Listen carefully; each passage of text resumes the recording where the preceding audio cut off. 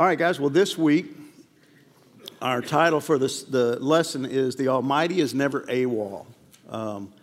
And you may think this is going to be somewhat repetitive, and maybe it is. Last week, we talked about that seeing the all-seeing God, the God who sees everything. How do we see Him? And this week, it's really more about recognizing that He's always there.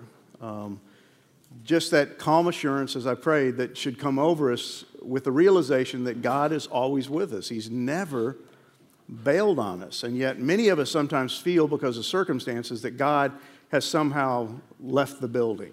He's angry, He's upset, He's busy, He's preoccupied somewhere else, and God's not a part of our lives. And it's usually just based on circumstances, because we look around and go, how could God be in the midst of this? But the main lesson for this morning from the book of Esther, especially chapter 9, is the fact that God is always there. He never leaves us. The definition this morning for providence is from R. Kent Hughes. And he says this: the sweet doctrine of God's providence is this: God sovereignly works in and through the everyday, non-miraculous events of life to effect His will. Such a God, of course, is great beyond our imaginings because He maintains all of life, involves Himself in all events, and directs all things to their appointed end while rarely interrupting the natural order of life. He is far greater than our imaginings because He arranges all of life to suit and affect His providence. This makes all of life a miracle. Do you see that use of all over and over again?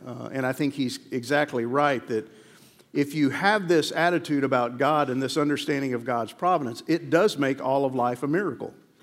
It's not just the extravagant things of life. It's the everyday affairs of life are a miracle, that God's involved, that He is working His providential plan, His sovereign plan, His will out in my life and in your life in all these different ways.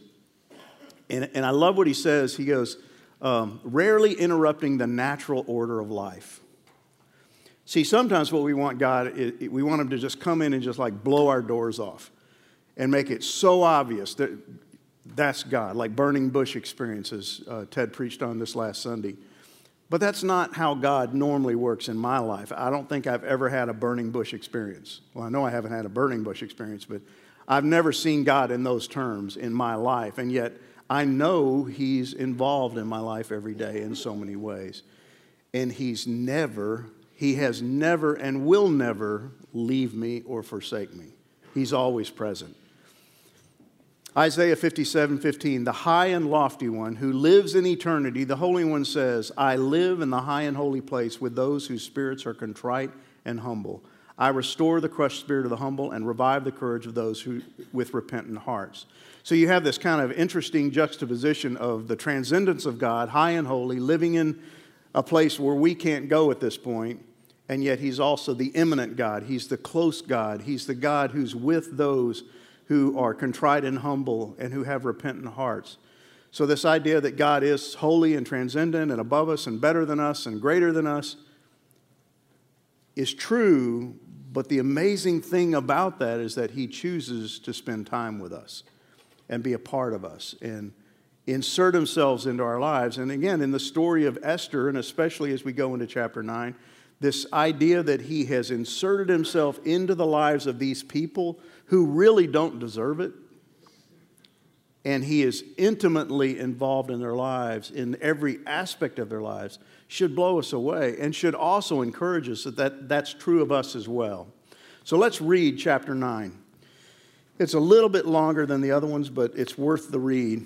And if you want to read from the notebook, it's page 111. And so this is kind of bringing the story to a close. Next week, chapter 10 is very short because it's just this kind of the synopsis, the closing statement. But chapter 9, verse 1 says, now on the 12th month, which is the month of Adar, on the 13th day of the same, and that date ought to still kind of ring in your ears because it's the day we've been waiting for. It's the day the Jews have been dreading because it's the day that by lot Haman chose in his edict to kill all the Jews. So it says, when the king's command and edict were about to be carried out, On the very day when the enemies of the Jews hoped to gain the mastery over them, now catch these next three words, the reverse occurred. So the day comes, the day that Haman had written in paper and sealed with the king's ring, sent to all 127 provinces. The day finally comes and the reverse happens. The Jews gained mastery over those who hated them. The Jews gathered in their cities throughout all the provinces of King Ahasuerus to lay hands on those who sought their harm, and no one could stand against them. Now, why were they able to do that? Because of the edict that Mordecai and Esther sent out, which stood in direct opposition to the edict of Haman. So you had, like we said last week, two opposing edicts, equal in power, equal in weight, have the king's signature, but when it came to the day and it finally arrives, the Jews gathered in their cities and they overwhelmed them. No one could stand against them.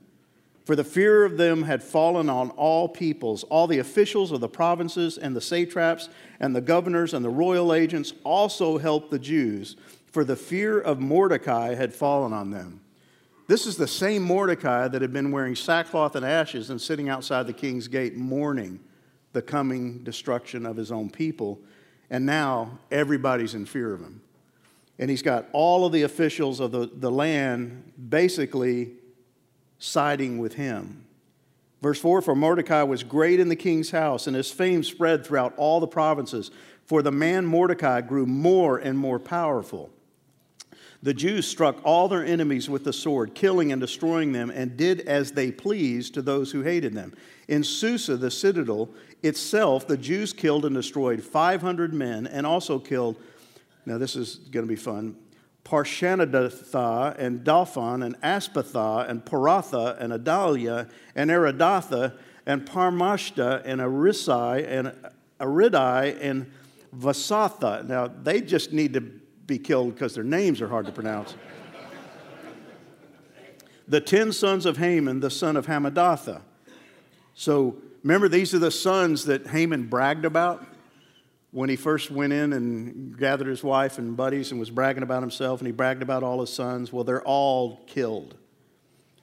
The 10 sons of Haman, the son of Hammedatha, the enemy of the Jews, but they laid no hand on the plunder. And that phrase is going to get repeated again. So the Jews, in defending themselves, kill 500 men, but take none of their plunder. We don't want your plunder. That very day, the number of those killed in Susa the citadel was reported to the king, and the king said to Queen Esther, in Susa the citadel, honey, the Jews have killed and destroyed 500 men and also the 10 sons of Haman. What then have they done in the rest of the king's provinces? So he's like, man, just here in the citadel, kind of the little capital, there's 500 men dead. What's happened in all the other provinces, 127 of them? Then he says, now what is your wish? It shall be granted you. And what further is your request? It shall be fulfilled. Notice he left something out that he has said several times before. What has he left out? Up to half of my kingdom. I think at this point he's a little leery of offering her that. He just says, what do you want? What can be granted you? What's your further request? And it shall be fulfilled. And she says, if it please the king, let the Jews who are in Susa be allowed tomorrow also to do according to this day's edict. She's asking for an extension. And let the 10 sons of Haman be hanged on the gallows. Now, you can read this little section here and begin to think, man, this is one vindictive woman. I mean, they're already dead, and she wants to basically put them on spikes and put them on display. And she wants an extra day to kill more people. So the king commanded this to be done. A decree was issued in Susa, and the 10 sons of Haman were hanged on spikes. The Jews who were in Susa gathered also on the 14th day of the month of Adar, and they killed 300 men in Susa, but they laid no hands on the plunder. Now the rest of the Jews who were in the king's provinces also gathered to defend their lives and got relief from their enemies and killed 75,000 of those who hated them. But they laid no hands on the plunder. This was on the 13th day of the month of Adar. On the 14th day they rested and made that day a day of feasting and gladness. But the Jews who were in Susa gathered on the 13th day and on the 14th and rested on the 15th day, making that a day of feasting and gladness. So basically what's happening is out in the rural areas outside of Susa, they only killed on the 13th day, the original day, and they celebrated on the next day. Esther got a second day to kill people in in the citadel, and so they celebrated on the next day. So you end up with basically what's going to be a 2-day holiday, which we would all love. So, verse 17, on the 13th day of the month of Adar, on the 14th day they rested and made the day a day of feasting and gladness. But the Jews who were in Susa gathered on the 13th day and on the 14th, and rested on the 15th day, making that a day of feasting and gladness. Therefore, the Jews of the villages who live in the rural towns hold the 14th day of the month of Adar as a day of gladness and feasting, as a holiday, and as a day on which they send gifts of food to one another. Keep that little line in mind. And Mordecai recorded these things and sent letters to all the Jews who were in all the provinces of King Ahasuerus, both near and far, obliging them to keep the 14th day of the month Adar and also the 15th day of the same, year by year, as the days on which the Jews got relief from their enemies, and as the month that had been turned for them from sorrow into gladness and from mourning into a holiday, that they should make them days of feasting and gladness, days for sending gifts of food to one another and gifts to the poor. So the Jews accepted what they had started to do and what Mordecai had written to them. For Haman the Agagite, the son of Hammedatha, the enemy of all the Jews, had plotted against the Jews to destroy them and had cast that is, cast lots to crush them and to destroy them. But when it came before the king, he gave orders in writing that this evil plan that he had devised against the Jews should return on his own head, and that he and his sons should be hanged on the gallows. Therefore they called these days Purim, after the term pur. Therefore, because of all that was written in this letter and of what they had faced in this matter and of what had happened to them, the Jews firmly obligated themselves and their offspring and all who joined them, that included all the Persians who took sides with them, that without fail they would keep these 2 days according to what was written and at that time appointed every year, that these days should be remembered and kept throughout every generation in every clan, province, and city, and that these days of Purim should never fall into disuse among the Jews, nor should the commemoration of these days cease among their descendants. Then Queen Esther, the daughter of Abihail, and Mordecai the Jew gave full written authority, confirming this second letter about Purim. Letters were sent to all the Jews, to the 127 provinces of the kingdom of Ahasuerus, in words of peace and truth, that these days of Purim should be observed at their appointed seasons, as Mordecai the Jew and Queen Esther obligated them, and as they had obligated themselves and their offspring with regard to their fasts and their lamenting. The command of the Queen Esther confirmed these practices of Purim, and it was recorded in writing. So, what do you got? Well, you've got 2 edicts. The day arrives. You had the majority of the people in Persia against the people of Israel who were in the minority, and yet which side wins? Well, the Jews win. And they win decisively. They kill 500 men in Susa on one day, 300 the next day. They kill 75,000 out in the provinces. And God turns the tables. God brings victory. And so we see that on the very day, the day that had been chosen by Lot, and as we said when we studied that, I believe, as the scriptures teach, that even the lot is determined by God. And the day that was picked is a day that God determined. And when the day finally arrived, everything changes. The reverse occurred. Now, what that should tell you and I, this is a story. I think it's a true story, a real story. It happened in real life. It's historical, not mythical. And it's easy to read this story and many stories like it in the scriptures and just go, well, that's cool. How exciting for them. But what about your story? What about my story? Do we believe that God is working these same kinds of stories in our lives? Is He working behind the scenes? And is He going to bring the reverse of what we fear? I met with a guy this week who is going through some pretty significant issues in his life, financially, legally, and justifiably, he's in kind of a panic. You know, what am I going to do? And he's, whether he realizes it or not, and he does realize it now because I pointed it out to him, he's playing the what-if game, which we all play. What if this happens? What if that happens? Well, if that happens, then this happens. And we start seeing the dominoes start to fall, and we start playing the what-if game, and the chances are none of it's going to happen, but we've already gone all the way down the road to the worst-case scenario. And we don't stop and think, God's here, God's aware, God's at work. And you know what? In God's grand scheme, the reverse could occur. I'm not guaranteeing that it will, but we don't even sometimes think it could. But that's what this story ought to teach you, is that God is working in ways that we can't see. And so on the very day they were supposed to be killed, the reverse occurred. And you can't say anything other than God made this happen. It wasn't Esther. It wasn't her beauty. It wasn't her wisdom. God used those things, but it was God who made this happen. God brought the reverse about. And it was incredibly miraculous. And I think it got the attention of everyone. Because you even see in the story what happened. When the day came and the Jews began to defend themselves, you had all of the leadership in Persia going, I'm with the Jews. I'm going with them. They may be in the minority, but there's something about them that I think I'm safer with them than I am with Persia. And then you had Persians who were basically saying, I'm actually a Jew.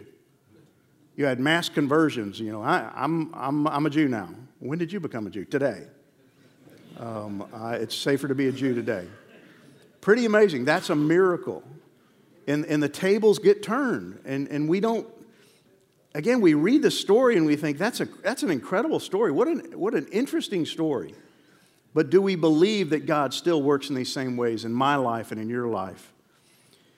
You see over and over again in this passage, and we read it, that God gives them mastery over their enemies. And we live in a culture right now where we feel like the enemy has mastery over us, that the church is, under attack and it's being beaten down. And that is so true, but it doesn't mean we're defeated. We may be demoralized, but we're not defeated because we know how the story ends, right? We know our team wins. And the truth is, we should be so excited about the future and what God has in store that those around us want to convert to us and say, I want to be one of you because your team wins. But see, when we're walking around going, I don't know what's going to happen. We could all be dead by next week. We're going to lose our tax-exempt status, and people are going to vacate the church in droves, and the churches are going to get smaller, and it's going to be horrible, and we're going to be under persecution and attack. Does anybody want to join that team? Does anybody want to, come, oh, man, sign me up. I want to be one of you. But if you're excited about the future and you say, yeah, the world's in bad shape, and, the enemy's strong, and he's doing all kinds of things. My God's stronger. And I know how the story ends, and we win in the end. And guess what? This is how it all shapes out. And I have confidence, and I'm excited. That becomes attractive. And that reverses things. Look at what it says. No one could stand against them. The fear of them had fallen on all the peoples. The governors and royal agents also helped the Jews. The fear of Mordecai had fallen on them. Over and over again, you see the change of circumstances that God brought about. Now, did Esther and Mordecai expect any of this? I don't think so. I don't think they really thought it was going to turn out this way. Much like we don't think it's all going to turn out well. And yet, as Christians, and because we do have the Bible, and we do know how the story ends, and we have plenty of stories like Esther and Joseph and Daniel and others that we can read about and go, God seems to always work things out to His glory and our good. Why can't we expect God to do what only God can do? Doesn't mean life's going to be easy. Doesn't mean the enemy's not going to win some battles along the way. But we know that our team wins. Our side wins. And that should bring us confidence because just like in the story of Esther, God is there and He's never left them. He's never bailed on them at any point along the way. It says the fear of them had fallen on all the peoples. See, I think that's really a fear of God.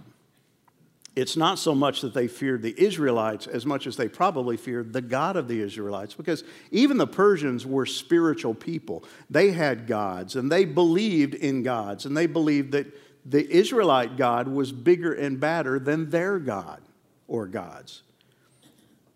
But sometimes, as believers, we don't think our God's that big or significant. We don't think he's that strong. We don't believe he can come through, and we don't have the confidence that we should have. Sometimes we don't even believe he's there, that he's with us and around us and cares about us. And it also says the fear of Mordecai had fallen on them. Well, who put Mordecai where he was? God. Who elevated Mordecai? God. And it's easy to put emphasis on, and what we're going to see is the Jews, as we finish this chapter, the Jews, even today, put more emphasis on Mordecai and Esther than they do God in their celebration of Purim. They think this is really a story about two people, two cousins, a man and a woman, who saved the people of Israel.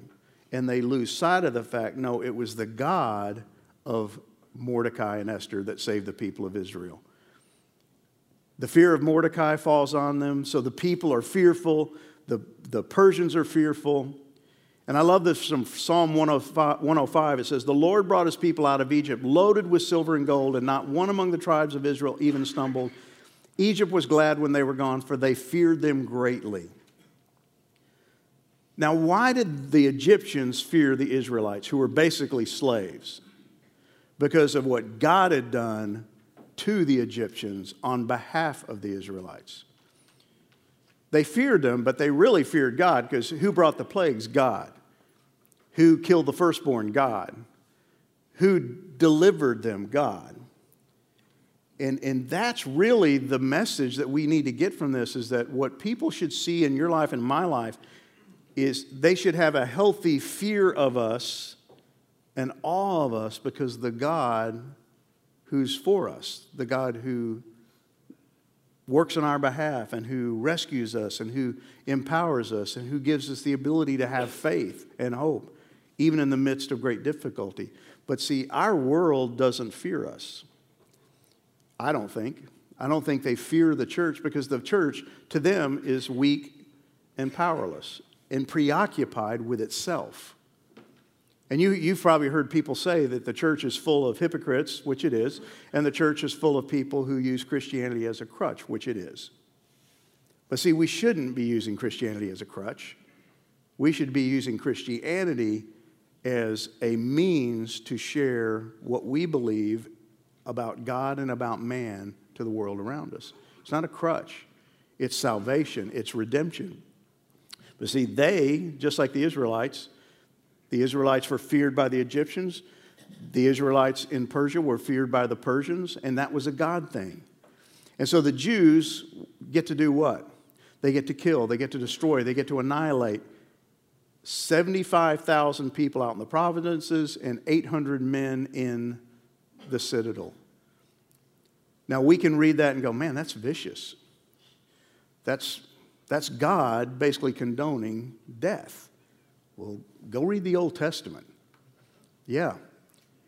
But this is a case of what? Self-defense. This is a case of them just having the ability to defend themselves against people trying to kill them. Now, what it should tell you is if 800 men in the citadel, which was a smaller area, had to be killed, why were they killed? Because they were trying to kill the Jews. And 75,000 men were killed out in the provinces, what does that tell you? At least 75,000 men were trying to kill the Jews. I think there were more. But what happened to the others? They lost their enthusiasm. When you see 75,000 people killed for trying to kill the Jews, you probably go, I'm not going to, I thought I was going to do that, but I'm not going to do that. They gave up. They quit. Because of the success of the Jews in defending themselves. But what's fascinating, 3 times it tells us they didn't take the plunder. Could have, legally, according to the edict, but they didn't. What was probably the greatest motivation for those in Persia to kill Jews? Plunder. They really didn't have a hatred for the Jews. They just saw that the Jews had stuff they wanted. Plunder was the motivation, most likely, for most of these people that were killed. But for the Jews, it wasn't plunder. It was just self-defense. It was to keep their families alive, their children alive.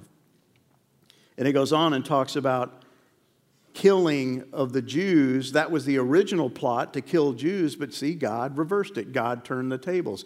God changed the circumstances. And everything that Haman had originally plotted against the Jews got turned back on him, to the point of, as we saw 2 chapters ago, he got killed. He got spiked on the spike he had erected for Mordecai. But then his sons, all 10 of his sons are killed. And Esther has them put on public display so that people could see. Now, why did she do that? I don't think it was a case of vindictiveness. It was a message of, this is what happens when you mess with us. And I think it probably got some attention when you see the 10 sons of Haman hanging on spikes, put through their bodies, out on display. I think you probably changed your tune in terms of what you were going to do that day. You woke up that morning thinking, I'm going to go kill some Jews. Oh, look, there's Haman's 10 sons on spikes. I don't think I'm going to do that today. I'm going to go mow the lawn. I'm going to go change the oil in my car. It worked. And the reason she extended it for a second day is that she knew there were more people who were not yet done and who needed to be dealt with. Now, did she get that from God? I believe so. But they finished the job. They protected themselves. And as a result of this, we see that a holiday is established. And this is kind of fascinating to me, that this holiday gets established called Purim. It says in chapter 9, Mordecai recorded these events, sent letters to the Jews near and far throughout all the provinces of the king, calling them to celebrate an annual festival on these 2 days. He told them to celebrate these days with feasting, with gladness, and with joy, by giving gifts of food to each other and presents to the poor. Now, I don't know where he got this idea. Did he get it from God? He could have. But it's just interesting that they established this feast to commemorate a time when the Jews gained relief from their enemies, when their sorrow was turned into gladness and their mourning into joy. What's missing from these verses? God. You don't see God mentioned. You don't see anything in the letter that he sent out recognizing the fact that it was God who did this. Now you say, well, it's inferred. I don't know that you ever want to just infer God. I think you want to be blatant that this was an act of God. This is something God had done. God had rescued them at a time when the Jews gained relief. And that relief was because of God, not because of Mordecai, not because of Esther. He's the one who made it possible. Now, what's interesting and that you have to think about when you study this passage is, why did God do this for them? Well, they're the Jews. Okay? God's chosen people, the apple of his eye.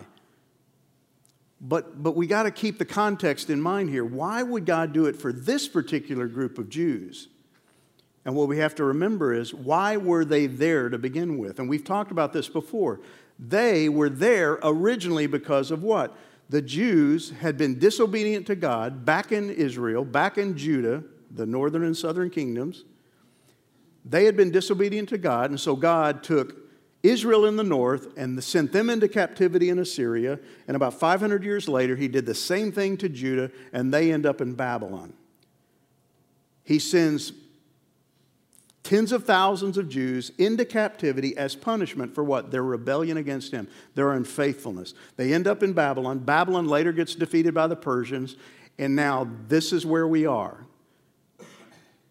And we know from historical context that God had made it possible through Ezra and Nehemiah and Zerubbabel to lead the Jews back to the promised land from where?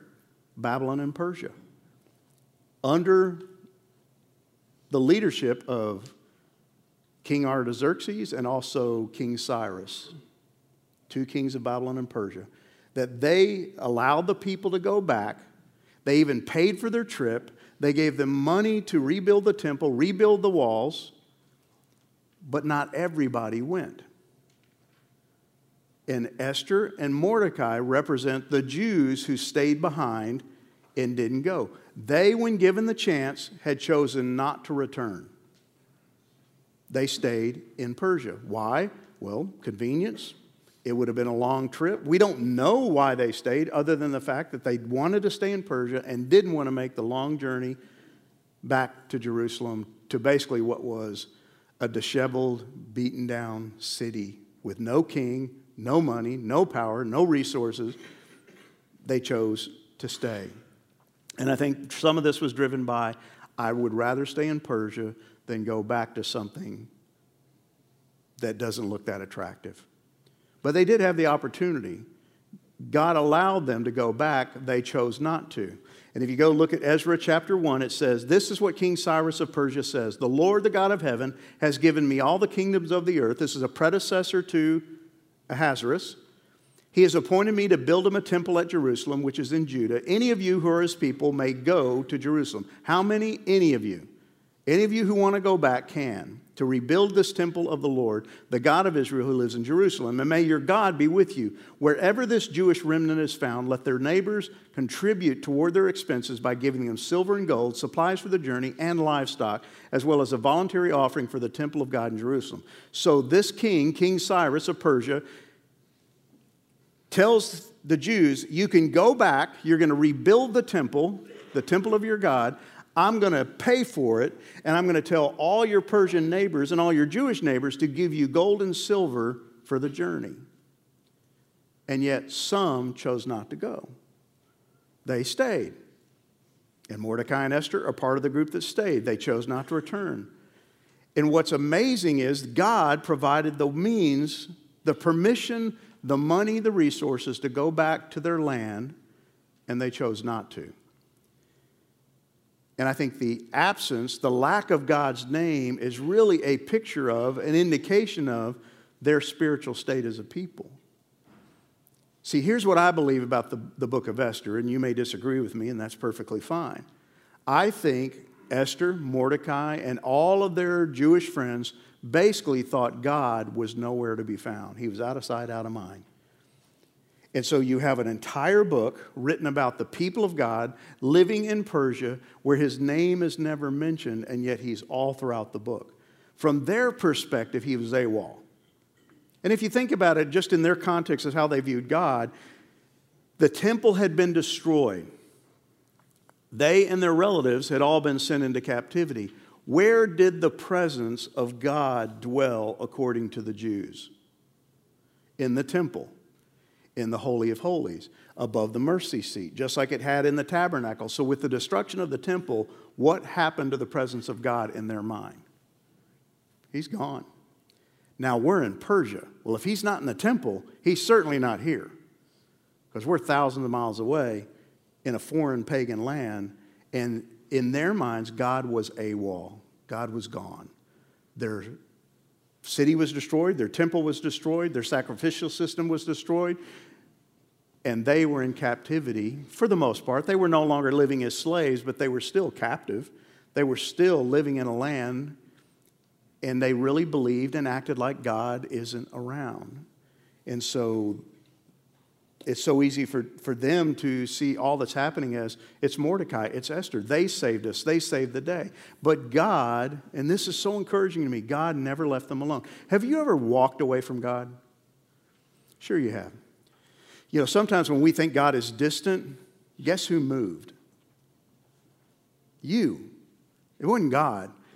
You know, God's right next to you, but you have mentally, emotionally, and spiritually moved away from him. And yet, the psalmist says, you can go to the depths of the sea, you can't get away from God. You can go to the highest mountain, you can't get away from God. You can do everything in your power to escape God. You can't get away from God. He's always there. But you're the one who's moved mentally, emotionally, spiritually. But God hadn't left them. He hadn't forgotten them. But they had forgotten God.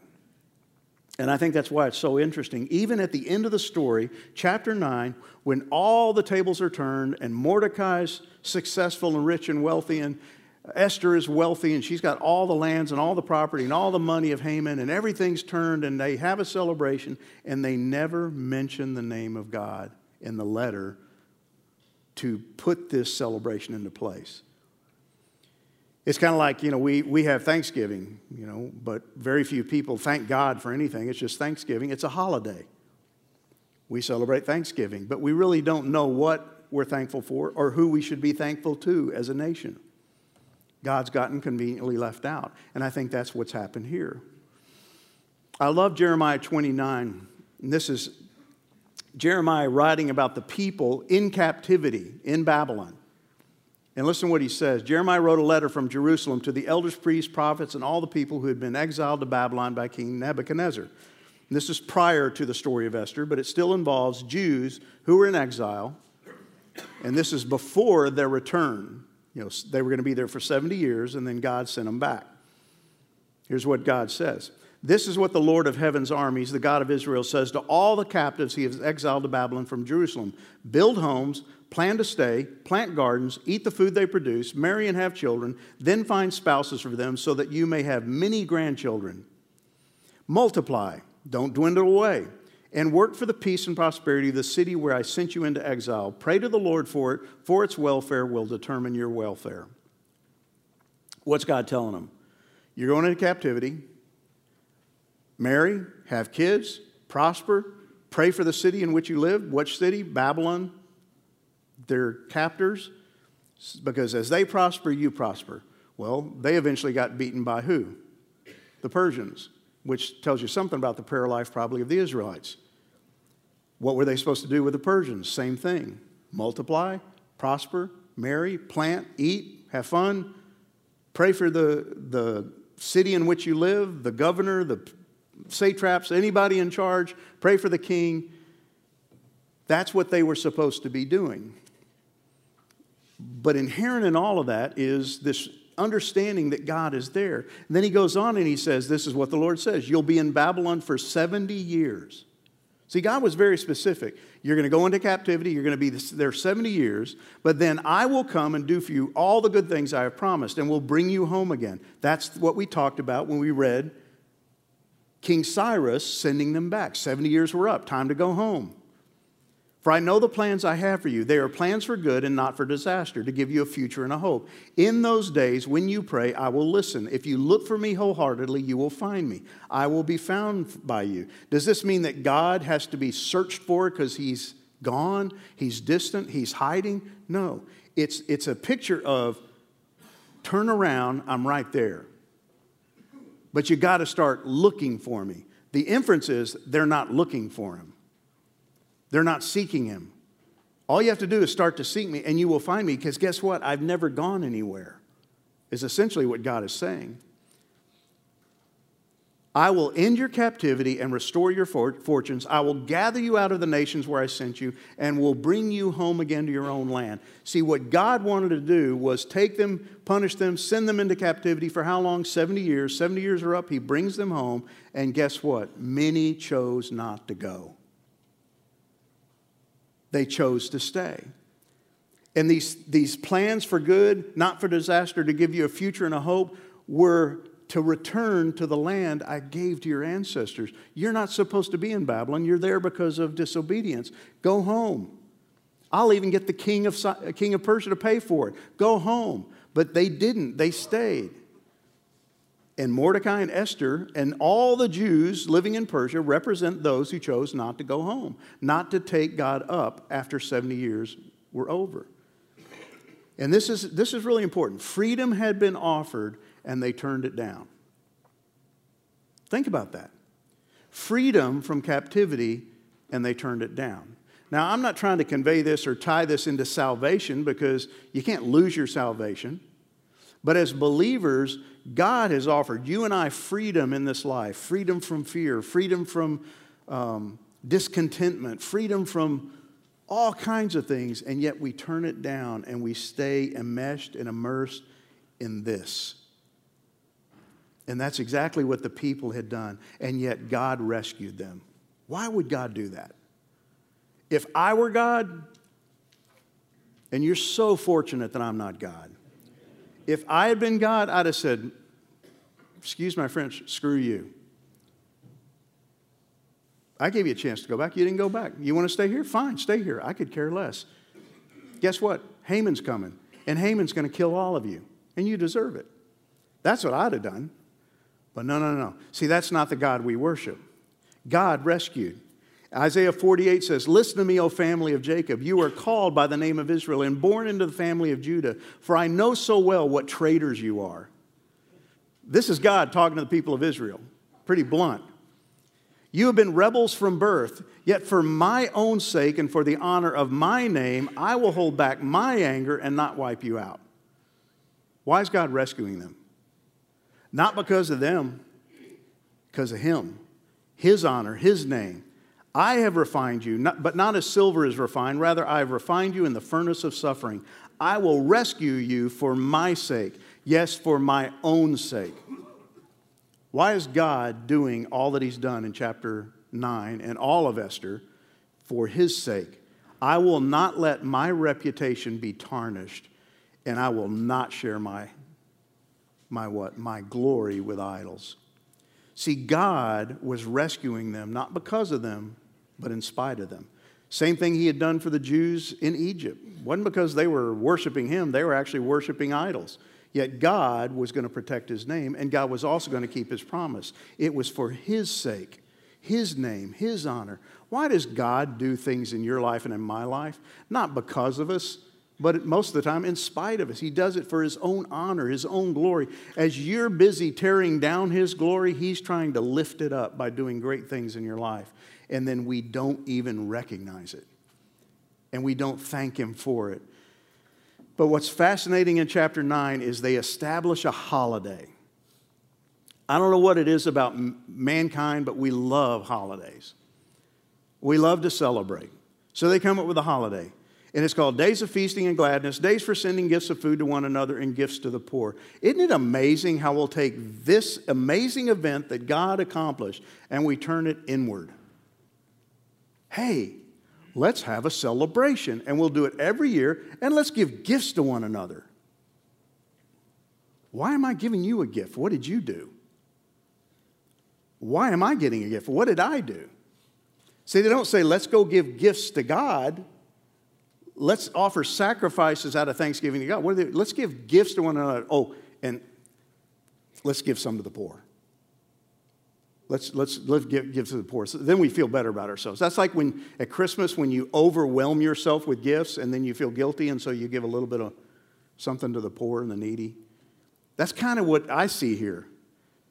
And it should sound vaguely, if not blatantly familiar to you and I.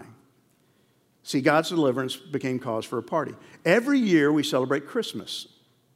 Why do we celebrate Christmas? Well, the baby was born in a manger. Well, okay. Why was the baby born in a manger? So the baby could grow up to be a man and die on a cross to deliver you from your sins. It's a celebration of deliverance. Same reason we celebrate Easter. Why do we celebrate Easter?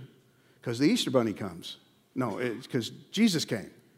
And He died on the cross, and He rose again, and He ascended on high, and He's going to come again, and that's why we celebrate Easter. But what have we done with both of those holidays?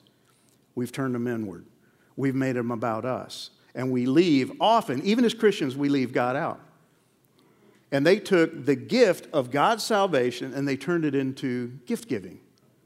Let's give each other gifts. And I'm not telling you not to give each other gifts at Christmas, but when gift giving becomes the whole goal of Christmas, we've lost sight of the reality of what it's all about.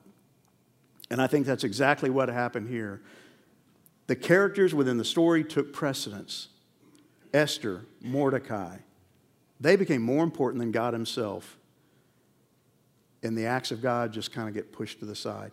And I challenge you, go just Google Purim and look at what comes up. Now, go look at Jewish sites. Don't look at Christian sites and our interpretation of Purim. Go look at Jewish sites, not Messianic Jewish sites, those who have accepted Christ, but Jewish sites, and see what they say about Purim. And it's pretty fascinating. This is part of what I found. There is a spirit of revelry and fun on Purim that is unparalleled on the Jewish calendar. If there were ever a day to let loose and just be Jewish, this is it. This is how Jews describe Purim today. It's also customary for children and adults, if they desire, to dress up in costumes. Has something been left out? Yeah, I would think so. How about this? A traditional Purim food is hamantashen, or Oznei Haman, 3-cornered pastries bursting with poppy seeds and another sweet filling. On this site, nowhere is God mentioned. Esther's mentioned, Mordecai's mentioned, but God is not mentioned. Think about Christmas in your home.